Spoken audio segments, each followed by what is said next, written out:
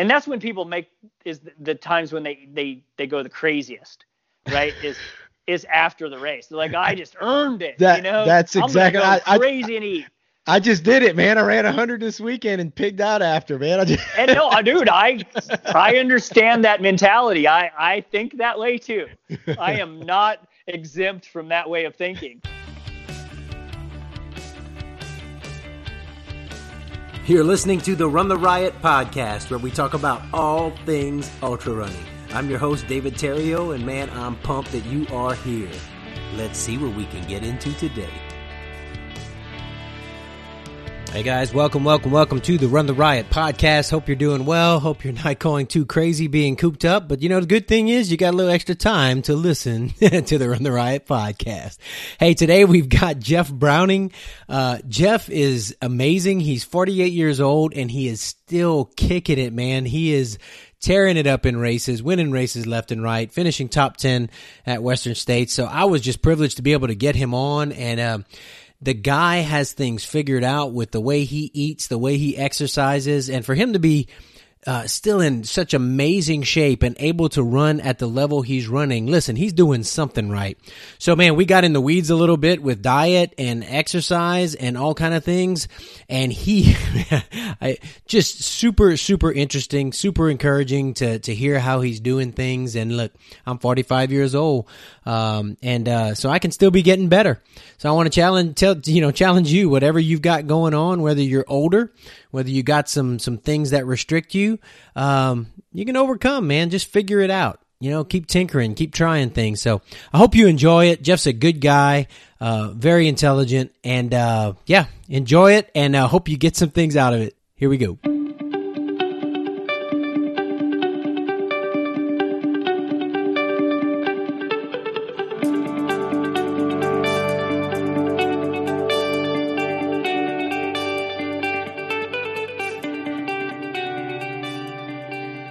Today on the Run the Riot podcast, I've got Bronco Billy, Jeff Browning here.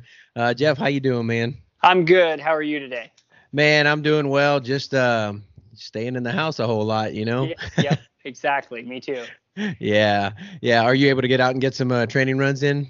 Yeah, we've been having pretty good weather. We've kind of had spring's, hinting a little bit here, which is early for Montana, but I've been able to get out. We're shelter in place right now, so non-essential businesses are closed down, but we are allowed to go to city parks, and trailheads and stuff like that. So we have plenty of trails around, so I've been getting out quite a bit. Good. That's good. I was here in Tulsa, Oklahoma area yesterday. We were actually ran a virtual 100, and it was kind of funny. Saturday, the weather was beautiful, and people were in the parks like never before. So that's a good side effect of things. People are getting outside. So yeah, there's definitely a lot more people outside. The trailheads are have been pretty crowded, but people are respecting each other's space, so it's been good. Good. Well, Jeff, man, you've been a guy that you've been running for a while, and you just keep killing it. You did sports before you got into just running. So tell me a little bit about like your background, so the listeners can hear, what kind of sports background did you have before you were running and all?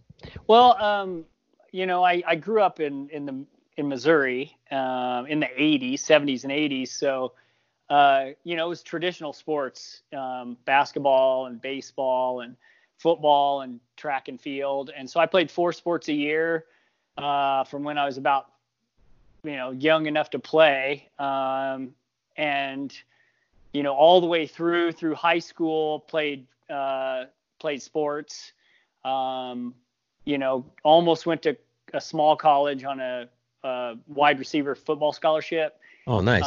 And kind of at the last minute decided I wanted to go to a bigger university and decided not to do that. Ended up at University of Missouri and got into mountain biking when I was in college in the early 90s. So I really started cycling in earnest in 93, 94.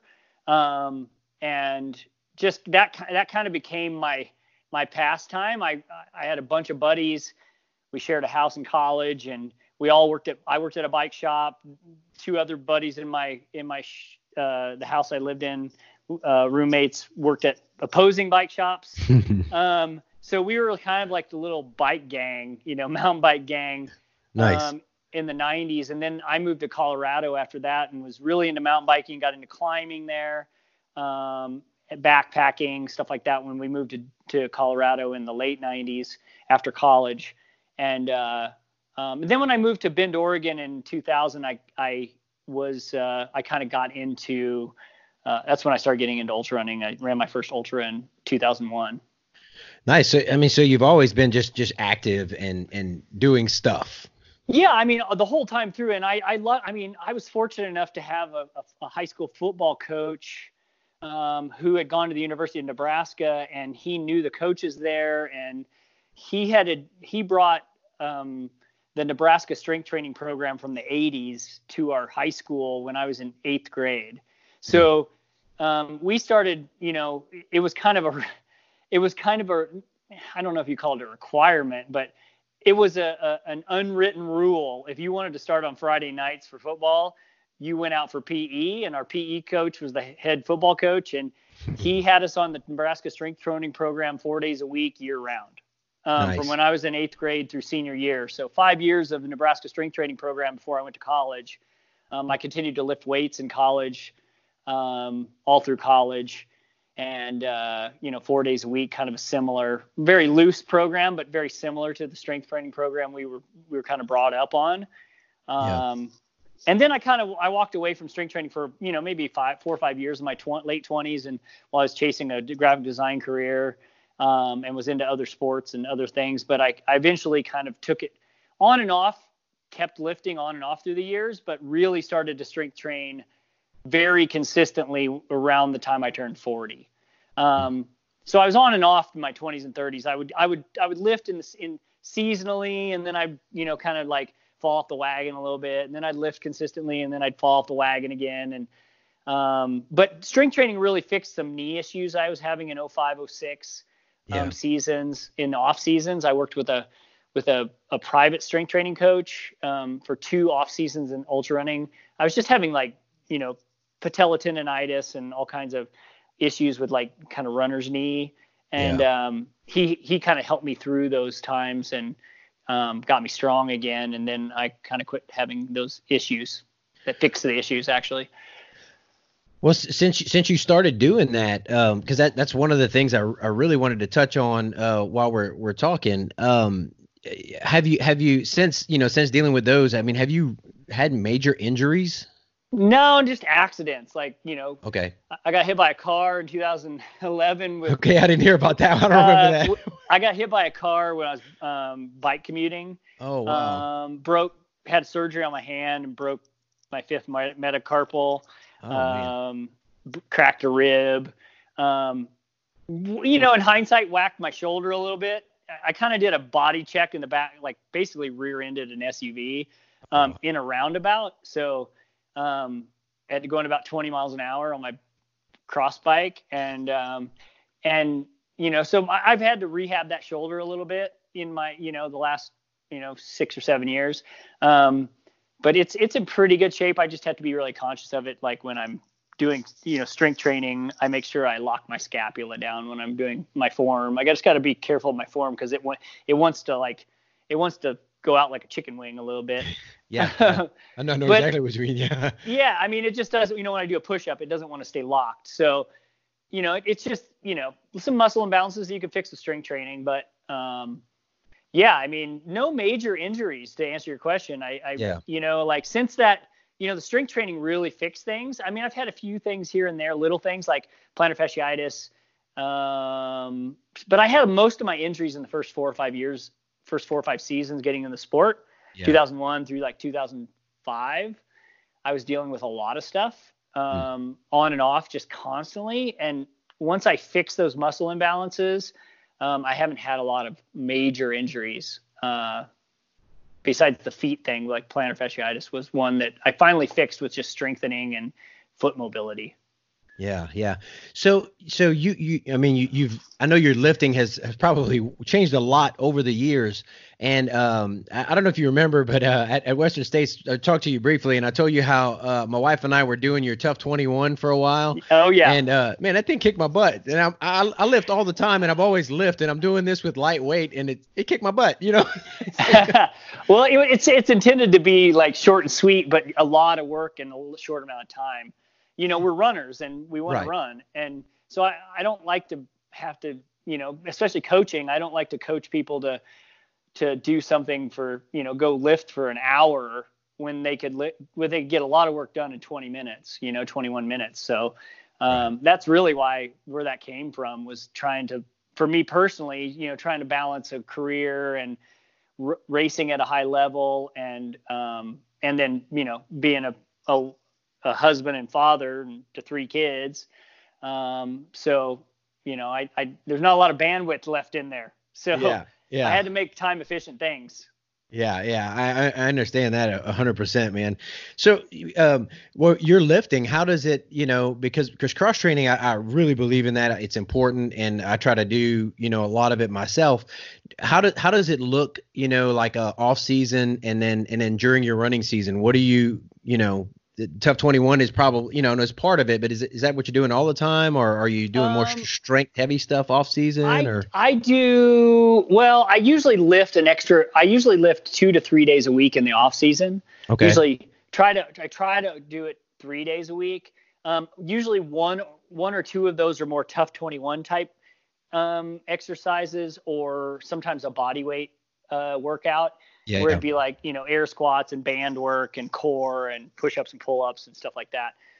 But other times, I lift a little heavier. Like this year, I've been playing around with, I read a book, I'd listened to some podcasts with Jacques Devore, and I don't know if you're familiar with him, but he's a cycling coach, but also comes from a powerlifting background.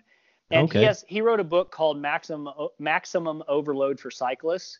And I read his book and I really liked his ideas there. And I had some of the stuff I was working on with the concepts of Tough 21 were similar, but he was bringing more powerlifting concepts and then working on a power program where you do like some kind of movement, moving weight. So strength training is like, lifting weight. So you're getting strong by lifting weight, but a power move is taking that weight and putting it in motion. So velocity, right? Yeah. So strength plus velocity equals power. So gotcha. So that idea of like, working on mobility, then working on strength with powerlifting concepts, which means like heavy weight, low reps. Right. So you're not going to bulk up. That's the whole point of a power lifter, is not to bulk up. Right. It's all about being as light as you possibly can, but as strong as you possibly can for that weight, because it's weight classes. So I like that idea. So I've been taking some of his concepts from his book and working on some evolution of the Tough 21. Nice. And using that concept of maximum sustained power. So because really what you want to do is, if you look at like, a race, an endurance event, it isn't about, or a long cycling event, a long ultra running event. It's not about your maximum power, right? It's not your, how many watts you can pull on a bike, or how fast, what speed you can run up a hill isn't really what wins the race. Who wins the race is who can hold the maximum sustained power, meaning the maximum percentage of that max power. So what's the percentage, the highest percentage you can hold for the longest period of time? And that's what I'm interested in with strength training. So I'm interested in developing that maximum sustained power. So I've been kind of playing around with some of those workouts that he kind of has in his book, and then evolving them to be more running specific. So taking my own knowledge and like evolving them a little bit, fit running better. But I've really, really liked those. And, I've been doing Tough 21 for years and years. I coached it at a gym in Bend, Oregon before we moved to Montana. So, I really, I've been doing it a long time. Yeah. So it's nice to have, it's kind of refreshing to have something new to be kind of excited about. Yeah.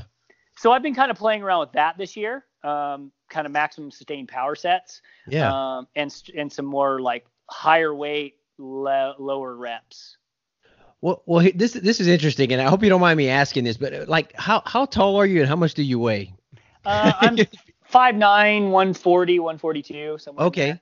Well, because I've come from a wrestling background, and I did a lot of lifting and all that, and the hard part, I want to maintain strength, mobility, all those things, but not bulk up, and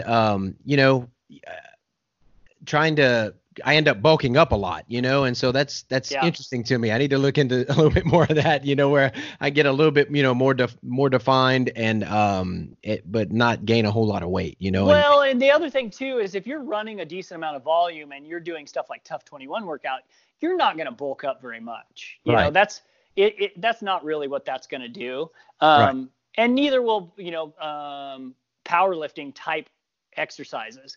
They're not going to bulk you up a ton if you're running, if you're running 8 to 12 hours a week, you're cannibalizing muscle. Yeah. Right. Your protein needs are high. Yeah. So, that's another thing I coach is like, nutrition as well. And I'm big on protein intake, because, and the other thing is not overdoing it on carbohydrates. That's my own philosophy. And I know not everyone out there agrees with me, but I think strategic use of carbohydrates is the key to endurance sports personally. And I think, eating 400 or 500 grams of carbohydrates a day is going to really be, you might be able to do it when you're in 20s and 30s, but by the time you hit 40, you're going to have trouble keeping weight off. Yeah, man, I'm 45 and I can be running a lot in a high, like nonstop. And if my diet's not on point, it collects, man. It does. Well, yeah. And our metabolism slowed down naturally after the age of 35. And we lose about a pound of muscle per year after the age of 35. And that's on average, but that's a lot, if you're 45, right, that's 10 pounds. So, that's 10 pounds worth of muscle you've lost. Even if you're the same weight, that means you have a higher percentage of body fat. So that's the struggle, right? And our current, our former understanding of protein has changed in the last 5 or 10 years. And that recommended value is going up, especially for someone over the age of 40. So, I tell my athletes 100, basically you need to be hitting your grams per day of protein intake should be hitting what you weigh. Meaning I'm 140. If I'm 140 pounds male, I should be getting 140 grams of protein a day. Wow. Okay. And keep yourself in protein synthesis. Like that should be your focus is protein intake and protein and fat intake first, and then carbohydrates. That's how I tell my athletes: protein, fat, then carbohydrates. Because those two, the fat will help with muscle, with joints. It'll help with skin, and it's going to help with A, D, E, and K are fat soluble. So it's going to help those vitamins in your diet absorb and be utilized. And so we definitely concentrate on protein and fat first, and then carbohydrates are used.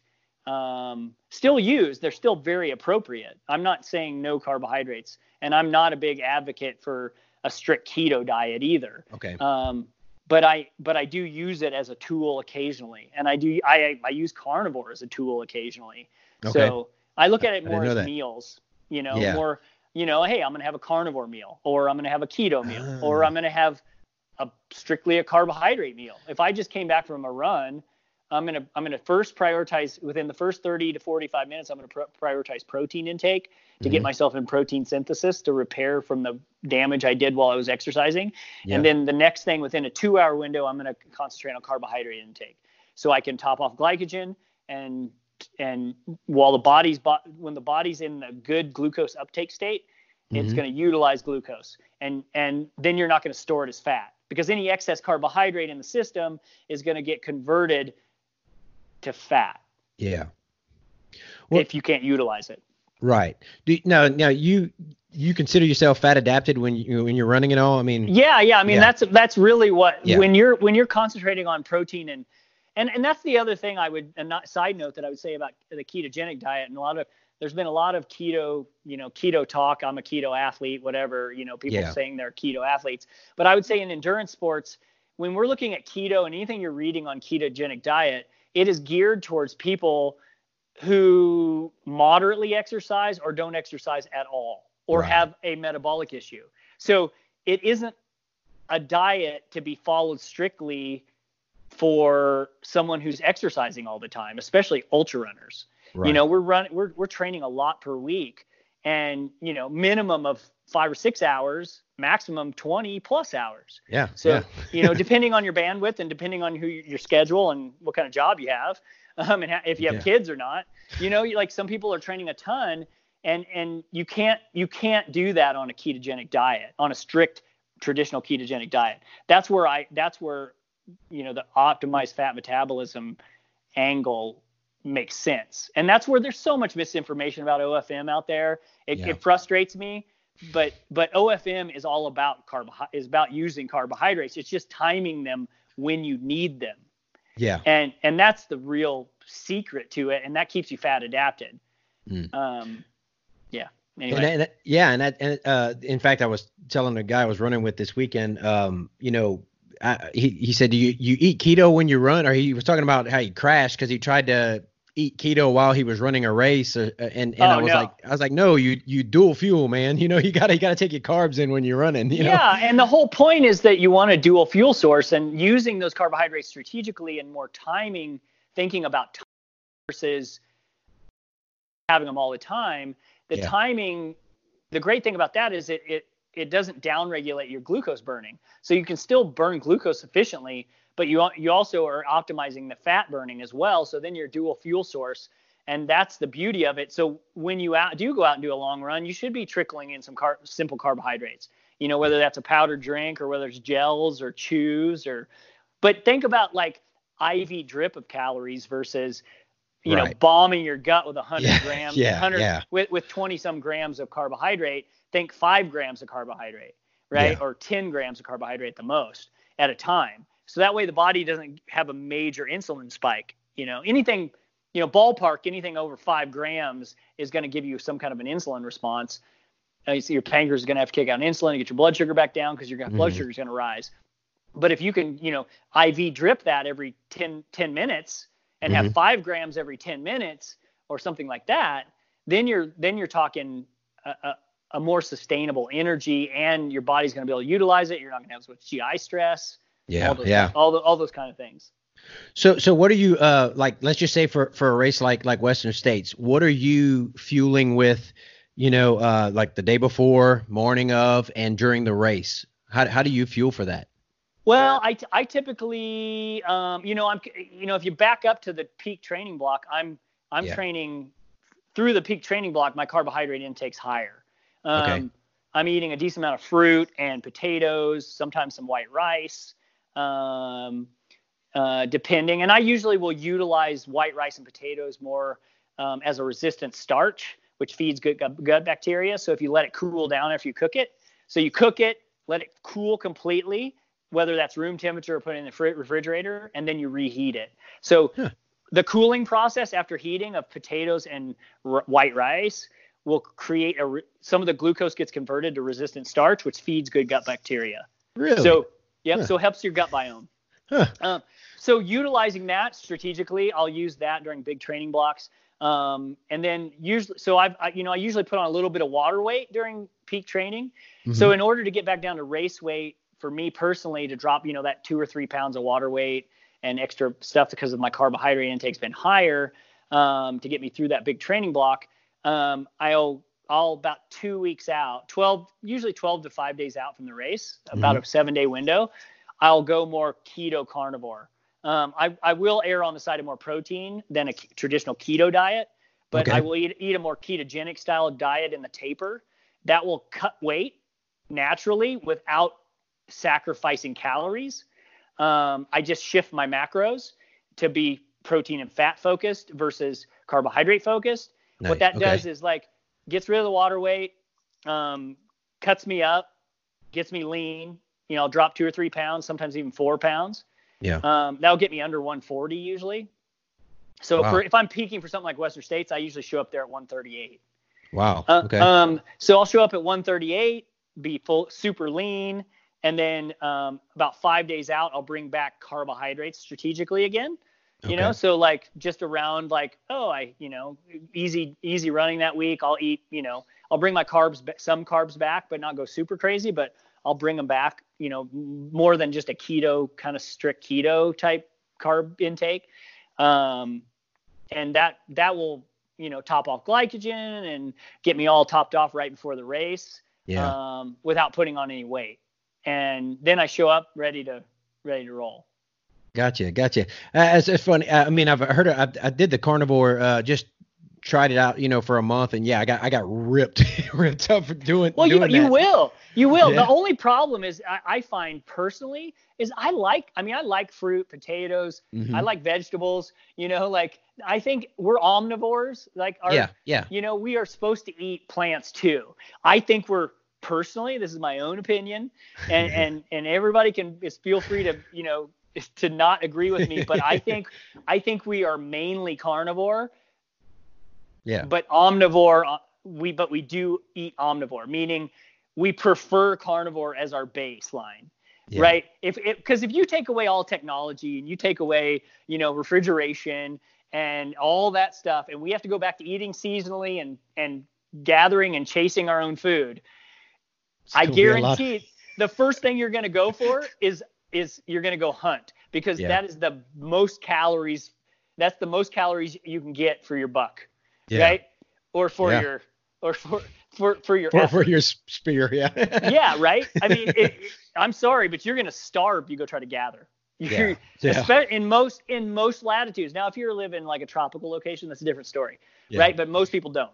So if we throw it, out here in the Mountain West, like I'm going to go get an elk, So, those kind of things, it just makes sense from an ancestral perspective that, that's where we came from. And our digestive tract is similar to a dog's, right? So, we're really, a dog is still mainly a carnivore, but an omnivore. They still eat some vegetables, and they eat, they graze, but they mainly eat meat. And that's kind of what I think we're really built to do. And I think what's cool about the carnivore movement, is that it's showing that it's opening up a conversation to talk about the toxicity of plants. Yeah. And there is a toxic load when you eat broccoli or you eat kale, especially kale raw or spinach raw. You're getting a high oxalate load, and understanding that those things cause kidney stones, right? Didn't know that. Yeah. I have kale and spinach every morning in my green shake. And so I didn't know that. Yeah. So like understanding that like you can break down some of those oxalates, but the conversation really here is that it's bringing up that, hey, yes, plants are good for us, but there's also a risk factor to eating them as well. And understanding, weighing those risks and knowing how you need to prep your food, to minimize those risks, because they're not risk-free. So, I think that's the cool thing that's coming out of this conversation. And it's helping people, right? I mean, that's a bigger thing than just the conversation, that it's taking people that are metabolically compromised and it's fixing them or helping them have a better life. And I think that's something to acknowledge and not downplay. Yeah, I know some people like with severe psoriasis on the skin and in the joints and all that, and they went carnivore and they're doing. I mean, these are not not an athlete, but doing great, on a more carnivore diet, and it's helping them.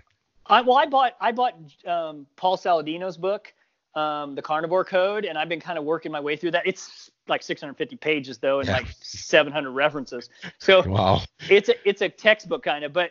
Yeah. But the interesting thing about it is he goes into the details and the science of the toxic load from plants and understanding that, which has made me think about what plants I eat. Yeah. Meaning I still eat plants, but what plants do I eat? meaning I'm going to minimize the toxic load on my system. Mm. And so I think it's a cool conversation that's coming out of that movement, I think. Yeah. Well, yeah, interesting. Because so I mean, what just right now where you are, what's your preferred green vegetable that you're at? That's Well, I eat a lot of romaine and arugula salads. I got you. Yeah. With like sheep feta cheese and either black olives or Kalamata olives or green olives. Very simple with some carrots cut up. Sometimes some onions for taste. Just very simple salads. And I really like Primal Kitchen's dressings. So I use Primal Kitchen's dressings pretty exclusively in our household, at least that's what we use. And then we have potatoes, and we have we still have broccoli and cauliflower, and we mix it up, cabbage and sauerkraut and all those kinds of things. So we mix it up, but I always have I have a local farm that's only about 5 miles from my house. And I get a quarter of grass-fed, grass-finished beef from them every fall. So I have a quarter of beef in my freezer. And that's cool. So when the craziness was going on with the COVID thing, with all the everybody grocery stores getting bought out, I was not too stressed, because I'm like, I got months worth of meat in my freezer, man. I can survive. I'll go carnivore if I have to.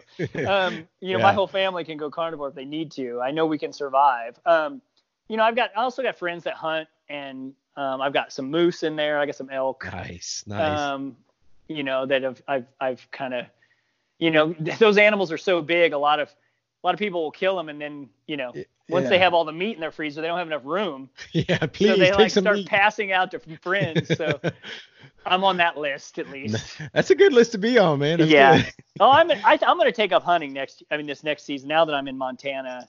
Yeah. I really want to. I used to hunt growing up.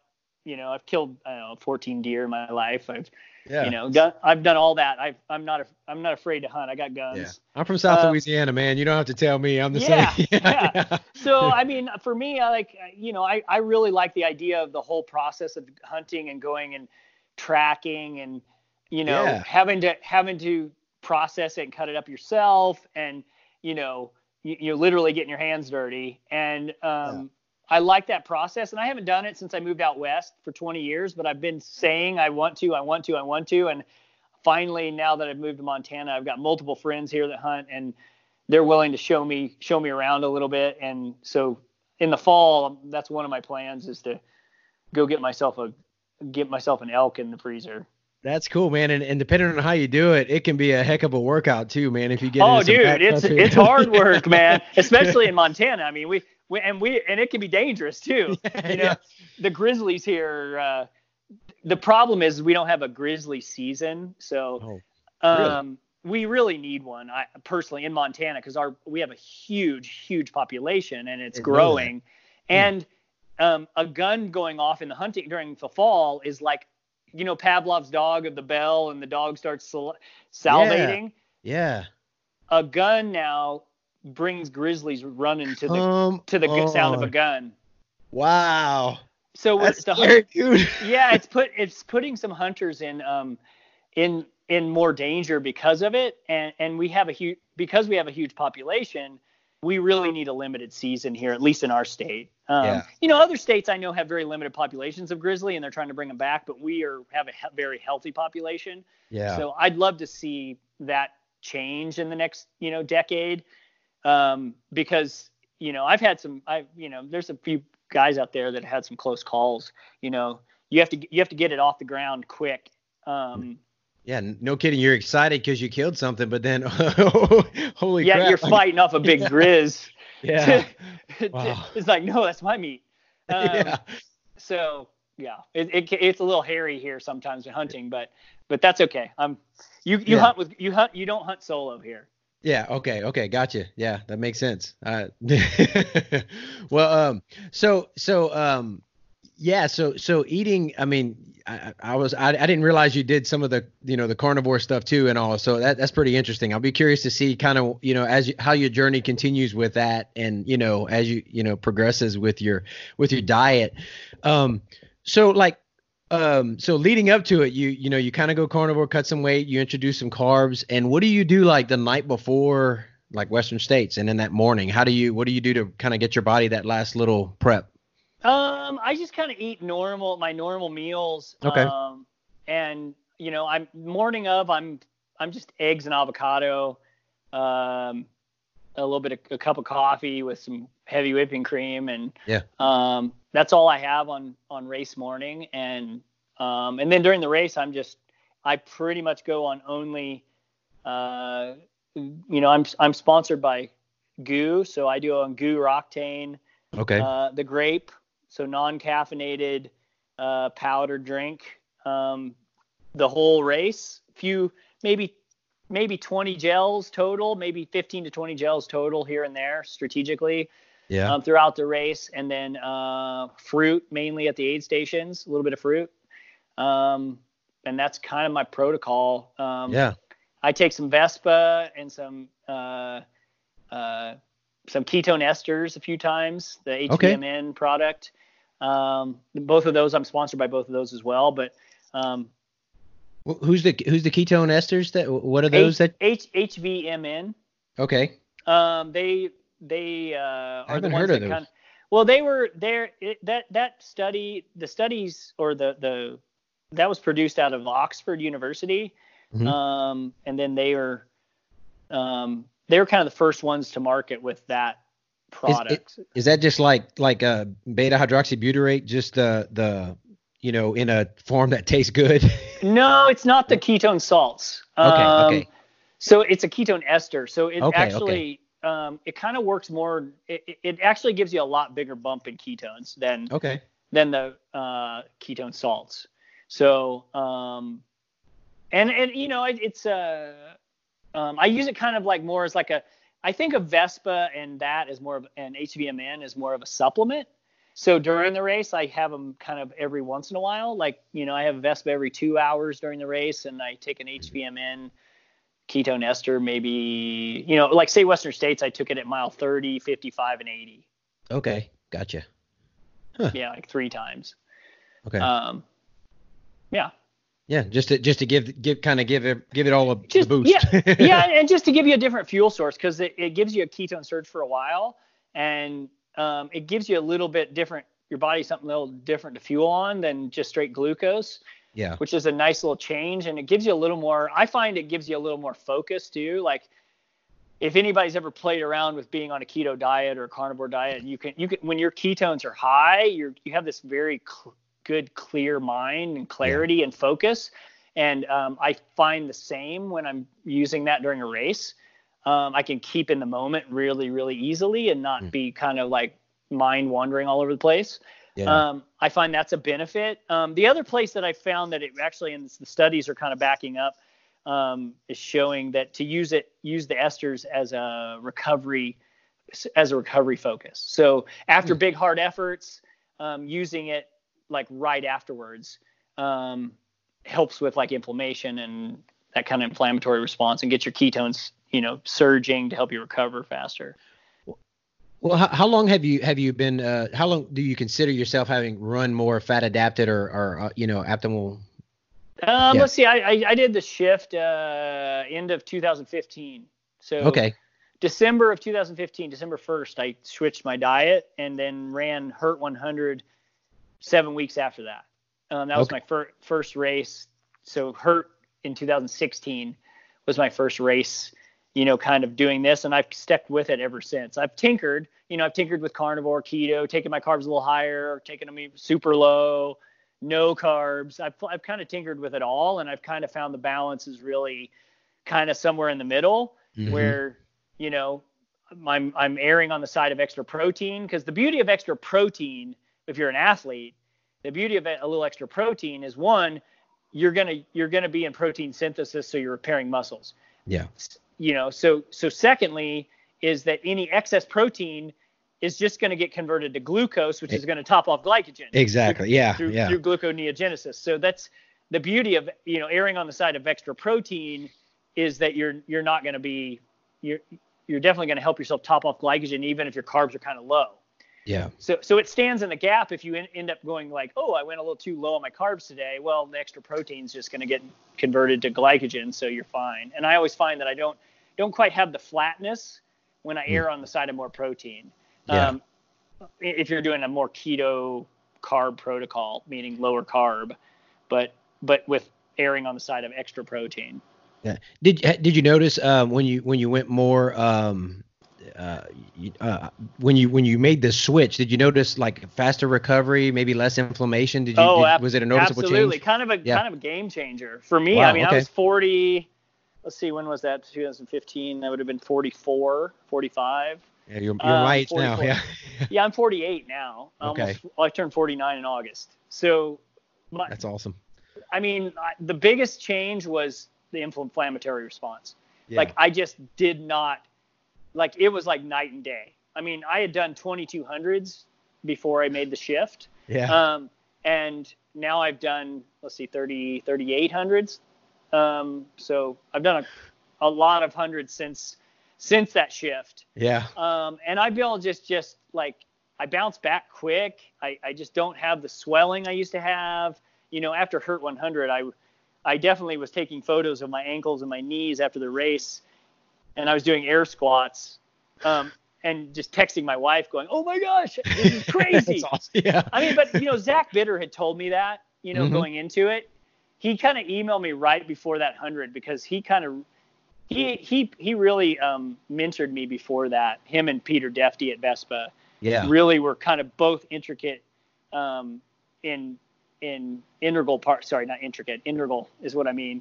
Integral part of like helping me through that early process of what am I doing, and he sent me an email like the week of the race and said, "Get ready for the recovery. It'll blow your mind." And I was just like, awesome. I was like, okay. Like I kind of like didn't really think about it that deeply because I was like, yeah, whatever. Yeah. But afterwards I was like freaking out. And enough that two of my friends shifted their diet and are still eating that way today, who had crew for me. Jesse Haynes and my buddy George, who works at Patagonia. That's awesome. He's now a Primal Health coach. So okay. He went through the Primal Health coach thing, Primal Blueprint or whatever, Mark Sisson's program. And but he was like same for him, game changer. Like, like you feel younger, you're leaner, you're strong, you don't have all the inflammation, you don't have GI stress, there's all tons of benefits. And that's why I've kept on it. Like that's what has kept me here since 2015 is it's like night and day. I figured it out. Now it took some tinkering in the early days. I probably went a little too low carb in the early days, that first year. Same. And most of the people, that's when they quit. They don't do it anymore because they feel flat. They don't feel great. So most people don't give it enough time or enough tinkering because everyone's a little metabolically different, right? And unique. Right. So some people need a little more carbs. Some people need a little more protein. Somebody might need a little more fat. For that particular person, it really depends on, your cultural background. Did you come from a Mediterranean descent? Did you come from Northern European descent? Did you come from like Africa? Everybody's different, and where your ancestors came from and the way they ate will be a factor. Yeah. That's and you say a lot of people like I did carnivore like I told you for a month and I felt it was I use it kind of like you as a tool now, because man, my runs were getting flat, I needed more, but it was just for a time. And I might do like you, man. And that weekend, 10, 14 days into racing to lean up. That's a good idea. Well, Didn't think about that. I think of it more as like meals. So like, what kind of meal am I going to have? Am I going to have a carb meal? Am I going to have a carnivore meal? Am I going to have a keto meal? So I think of it more on individual meal basis or days. So like a lightweight day, I'm going to have a lot less carbs.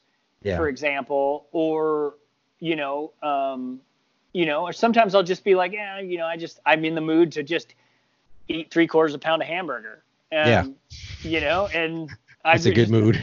Yeah. And I'm satisfied, and then I don't want to eat anything for like 6 hours. Yeah.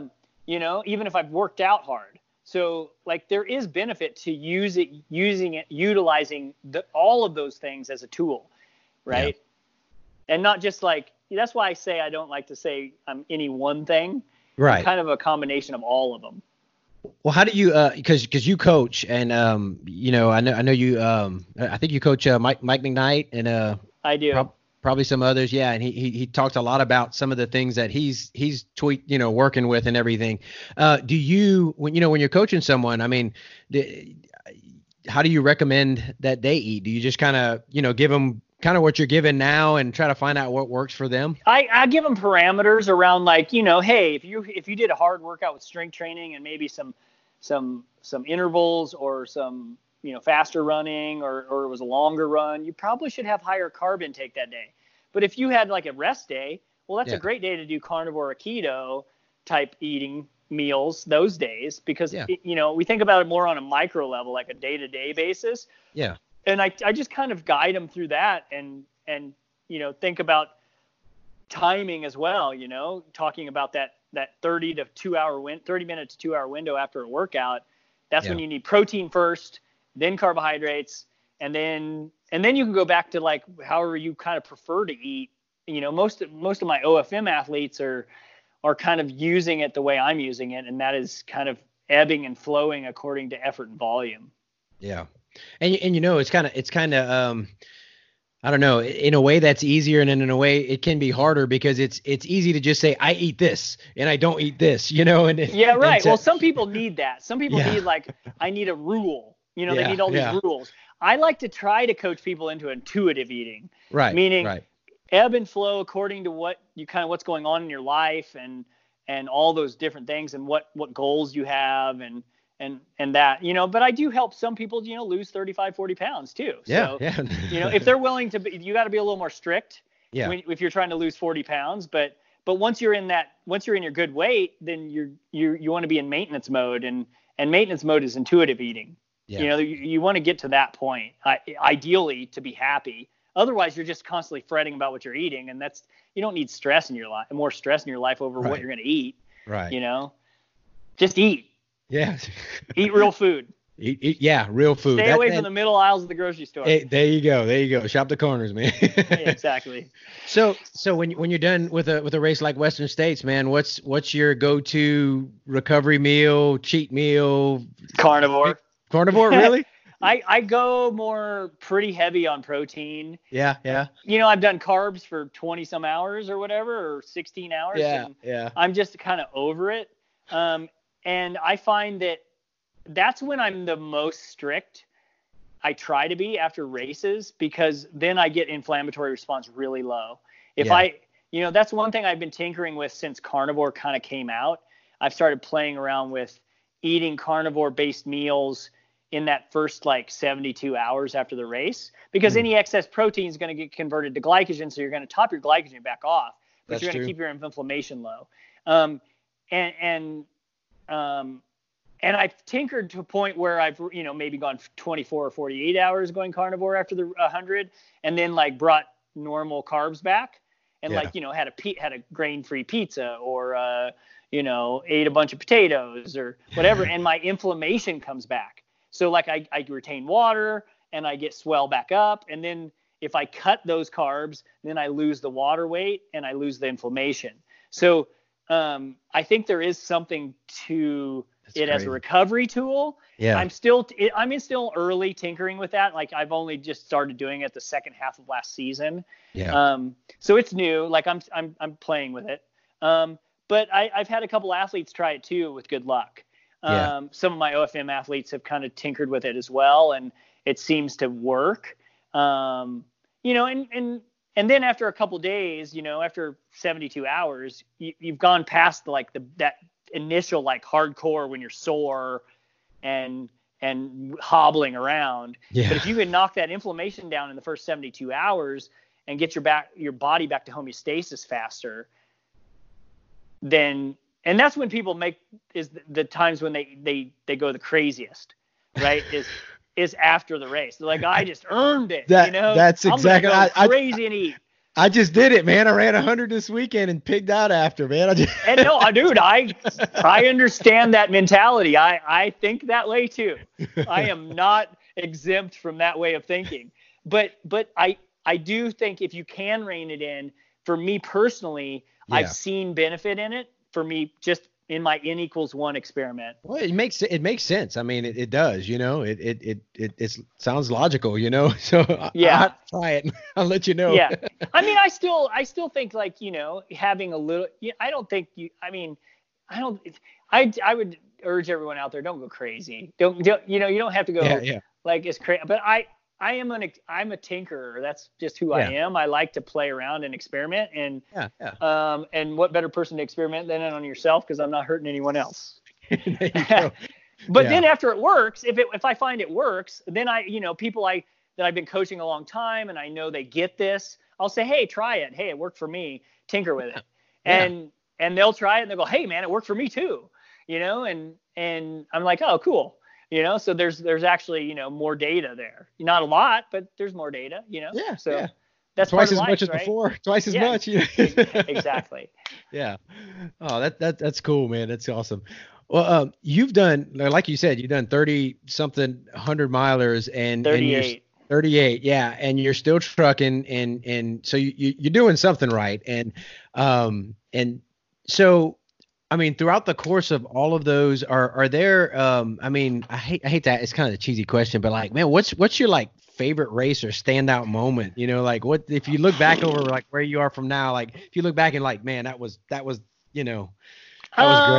I mean, there's a lot of good memories in there, tons. It's hard to like pull one out as the top. I mean, Hard Rock's one of my favorite courses. Well, I was about to bring that one up when, you won you run it in 2016, 2018. Yep. And I'm looking at Hurt. Sorry. Yeah. And you won Hurt. I mean, that's a good one too. I mean, there's a lot of good memories in there for 100-mile wins, Yeah. Yeah. At 21 now. So 2,100 wins. So, there's a lot of good memories in there, but, Hard Rock's probably one of my top courses. I love that course. I love the event, the whole vibe of it.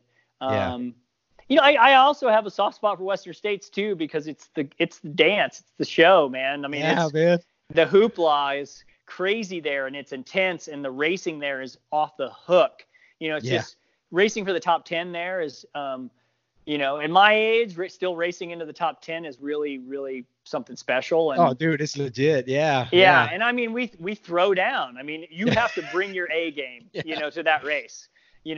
For this old dude to show up, I have to bring my A game. So it's just I don't know. There's a lot of different races out there that I just love, but those are probably Hard Rock's probably number one, I have to say. Gotcha. Well, so I got in the States last year. I was in it. I got to go last year, and of course I got in through the lottery, and so having done it and not being a hot year, man, I give you guys props. It was cold last year. Yo, whatever, man. It was still hot. That was not hot. Well, that was 15 degrees cooler than normal. That's crazy. Yeah. That's why the times were so fast. The top 10. No kidding. I mean, we were hammering at the end. I mean, I normally get to the river in the afternoon, and all I can think about for the last 5 miles to it is I can't wait to get in the water. I can't wait to get in the water. Yeah. And even when we have to take the boat across, there's always a little calm pool they let us dunk in before you get in the boat. And I didn't even dunk in the water last year. Like we had to take the boat across, but I didn't even think about it. It wasn't even that hot, because I'd done all the heat training to get ready for it. Because a lot of times, even if it's cool right before, for some reason the week of that race, the temperature just shifts and a heat wave comes in right before the race, even if it's been a cool June. So I was ready for it to shift. Yeah. And then I got there and it was just wasn't even hot. So that, it's an inferno, man. I always feel like my brain's kind of boiling. I'm losing a lot of brain cells in that race. It's so hot. So. Well, the canyons were still, I mean, just compared to everything else, for me, I mean, I'm from South Louisiana too, but this canyons were still pretty warm, man. Yeah, Climbing warm. out of those things, I was like, golly, man, it's rough. Yeah, they are warm. They are for sure warm. Yeah. Well, so speaking of heat training, what do you do for heat training for Western States? You do some sauna stuff? You put on some layers? A little bit of sauna, but mainly layers and go run. Gotcha. Maybe 5-6 sessions in the last 2.5, 3 weeks, spread out every few days. You only keep adaptation for maybe 5 days for heat. So you kind of got to I try to end on Monday or Tuesday before the race. So, I usually do my last session right before I head to Squaw Valley. So, it just depends. But usually just layer up a ton and sweat for an hour and a half and go run really, really easily. Carry a salt tab and a one handheld water bottle for an hour run. Yeah. And take care of myself. And the first session sucks and the second session's better and third session's even better. And but it's enough to get you some adaptation and be ready. Yeah. Do you find does it get pretty warm where you are in Montana, or not in Bozeman? No. The last couple of years I was in Utah. We had moved to Logan, Utah for 2 years. We were only there 2 years, but 2 Western States. I trained in Utah, and it gets warmer there earlier, so it was easy to get out in really hot wet. I mean, with layers and it was in the 80s already. Yeah. But Montana's different. I'm in Bozeman, so we have a long winter. And it's still, we're having a heat wave today and it's 55. Oh, nice. But it's supposed to be high of 30 tomorrow for the next 3 days and snow. So we'll have snow again. Snow is not done yet. We're dried out, but we had a snowstorm last week, but it melted pretty fast. Yeah. But yeah, it's pretty mild here in the spring, so I'll have to layer up a lot, but this year not because it got canceled. But yeah, well, I was gonna bring that up, man. Yeah, that's a big bummer for a lot of folks. I understand decisions have to be made and everything. What is with Western States being out? I know there's a big question mark on everything. What's possibly next for you? Well, I'm in Hard Rock, so we'll see on Hard Rock too. I mean, I know that they're talking, and weighing their options. If that gets canceled, I'm in Run Rabbit Run in September. That would be the next race after Hard Rock. But I'm so hoping Hard Rock I'm hoping this thing chills out and we can have Hard Rock. I hope so. Selfishly, I haven't run Hard Rock since 2014 on fresh legs. Oh, man. So I've had 2016, 2018 were both right after Western States. Yeah. So I'd love to peak and show up to Hard Rock ready for that race and only thinking about that race. Yeah. So I have to say that would be ideal for me. I would love it. But I understand if they have to make hard decisions. So right. And one of the things the hopefuls with Hard Rock is the field is not huge. So if they need to make concessions for the way they do some things, with 8 or whatever, it might be doable. Maybe, I don't know. Yeah, they might. I do know that they have a lot of entities they have to deal with. Different entities to get permits. Right. And I if any one of those entities says nope, then there's nothing they can really do about it. So that they have to they're at the mercy of those entities that they have to get permits from. So, and there are multiple permits. So right. Whatever, I'll back them however they decide to do it. I'd hate for Hard Rock to get canceled 2 years in a row though. Yeah, that's terrible. That sucks. Yeah.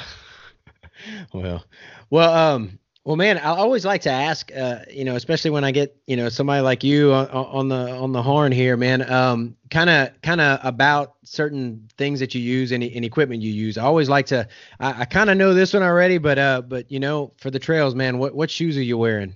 My favorite right now is the new Ultra 2.0. Okay. I was pretty involved in the wear testing and feedback loop of that shoe. Yeah. I really like that shoe. I ran in some prototypes at Western States last year. Mm-hmm. I also love the Lone Peak still. Yeah. That was always my favorite. That was my favorite trail shoe. So I've been running in that a lot as well, because in the winter here, the Lone Peak RSM, the waterproof with the gator, Yeah. I mean, that's my go-to with sheet metal screws in it for studs. Nice. That's kind of what I run in. And then the new VHO, I've been running in that a lot on the road. I hadn't tried those out yet, man. They got good response. Yeah, it's good. It's it'll kind of remind you of the Torin a little bit, but not quite as big a stack height and not quite as mushy or cushy. So it's a little firmer midsole, so it gives you a little bit quicker feedback, in my opinion. I just like the mid. It's sleek, it's lean, it's got good traction still for a road shoe. It's pretty light. So those are kind of my main go-tos. I still run in the Torin. I got a couple of versions of Torin floating around here that I still get out for cruiser runs in, or easy flat trail runs, stuff like that. But Temp and the Lone Peak are still my go-tos. Gotcha. And I'll occasionally run in shorter races. I will run in the Superior. Yeah. But I use the Superior more for like a kick around town shoe. Just because they make an all black version. I think it's like, it's a little Johnny Cash, man in black style. Yeah. I like it. Yeah. I ran my first 100 in the original Superiors, and but as I'm getting older, I need a little more padding under my feet. I still have one of the bright yellow pair. I like them, but those. not for long runs anymore. Just short ones, Yeah, right, exactly. Yeah. Well, I know you use handhelds a lot. What kind of when you wear a pack? What kind of pack you use? Well, I've Patagonia makes the Slope Runner vest, 4-liter Slope Runner vest. That's what I've been using the last few years. Great, kind of form fitting, stretchy, super micro adjustable. So most of my mountain races, I'm using that pack, just with soft flasks. Okay. And then handhelds at Western States, I'm using Ultraspires handheld, and and I do use Ultraspire's race belt, the fitted race belt for holding my poles at Hard Rock.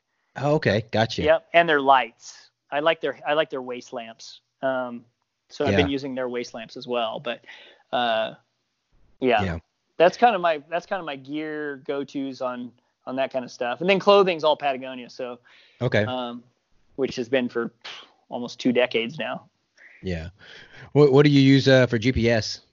I've been using. I have a Suunto 9 is what I use for my watch. And then on big adventure runs and stuff like that, I do use Gaia GPS app. Mm-hmm. I pay for that subscription for the downloadable maps and all that kind of stuff. So that's what I use on big adventures or venture running, or we're doing big link ups or something when training. And I've only been in Bozeman since August, so it's all new to me. So I'm constantly using my GPS using still. those maps. Yeah. Well, one more question and then a statement. So here's a question, and you probably get it. You're coaching Mike McKnight and probably some other guys. Any thoughts on a 200? Next year. Next year, it's 2021.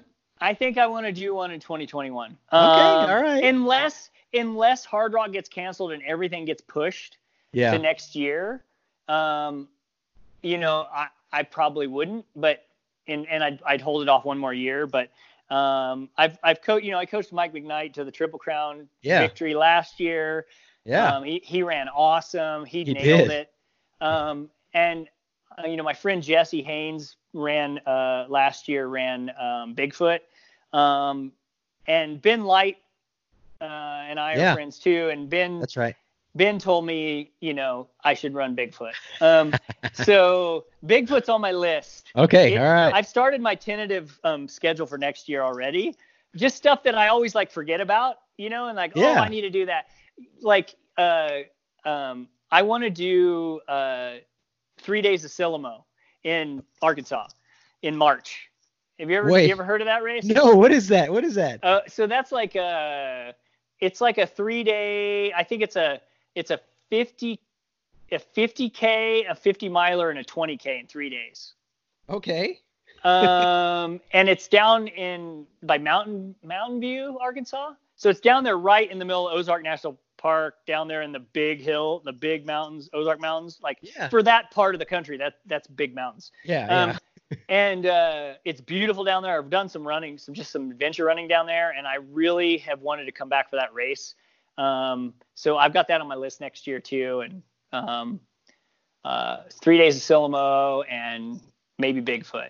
We'll see. We'll see if Hard Rock gets canceled, then Bigfoot might get pushed to 2022. But we'll see. Yeah, nice. Well, I'm in. I interviewed Mike McKnight, and I met him from before, and had a lot of questions about the Triple Crown because I'm in to do it this upcoming year, and terrified. I've done the Tahoe 200, but we'll see if it gets pushed too. We're not sure yet. Well, good luck with that. Yeah, thanks. That's this year. You're in it this year. Yeah, I'm in it this year, so cool. I'm in the throes of prepping mentally and physically for it. So, yeah. Cool. Well, man, the last thing I just wanted to congratulate you on when Ultra Running Magazine, the Ultra Runners of the Decade, as I was reviewing stuff, and I was like, yeah, that's right, Jeff got third for Ultra Runner of the Decade, and I was right on. Congratulations on that, man. I think there's a lot of really really fast folks on that list and strong folks. Someone pointed out that there's only like 3 of us that actually raced the entire decade every year. I thought that was interesting. That is interesting. That's interesting good. Bit of trivia. Yeah, I think that's good. Me, Bitter, and Ian Sharman. I think the 3 of us are the only ones that have completed an ultra every year of the decade. That's awesome, and that's really good company to be in, bro. I know, right? I'll take it, especially at my age, man. Yeah, no kidding. Well, man, Jeff, I really appreciate you taking time and sharing, man. I'm looking forward to seeing, where your journey continues, man, and just appreciate all the wisdom, and man, keep hammering. Yeah, thanks a lot. Thanks for having me on the show, and and good luck with the Triple Crown. Hopefully it happens. All right, appreciate it, man. Thanks. All right. There you have it, folks. As always, you can go to www.runtheriot.run. You can see some of the other podcasts that we've had, some of the guests that we've had, and click there for links to each one of the podcasts page. And like with Jeff, I'll have links to his social media, to his coaching page if you're interested in that, and just probably some various links on some things we talked about. Guys, I hope you're doing well.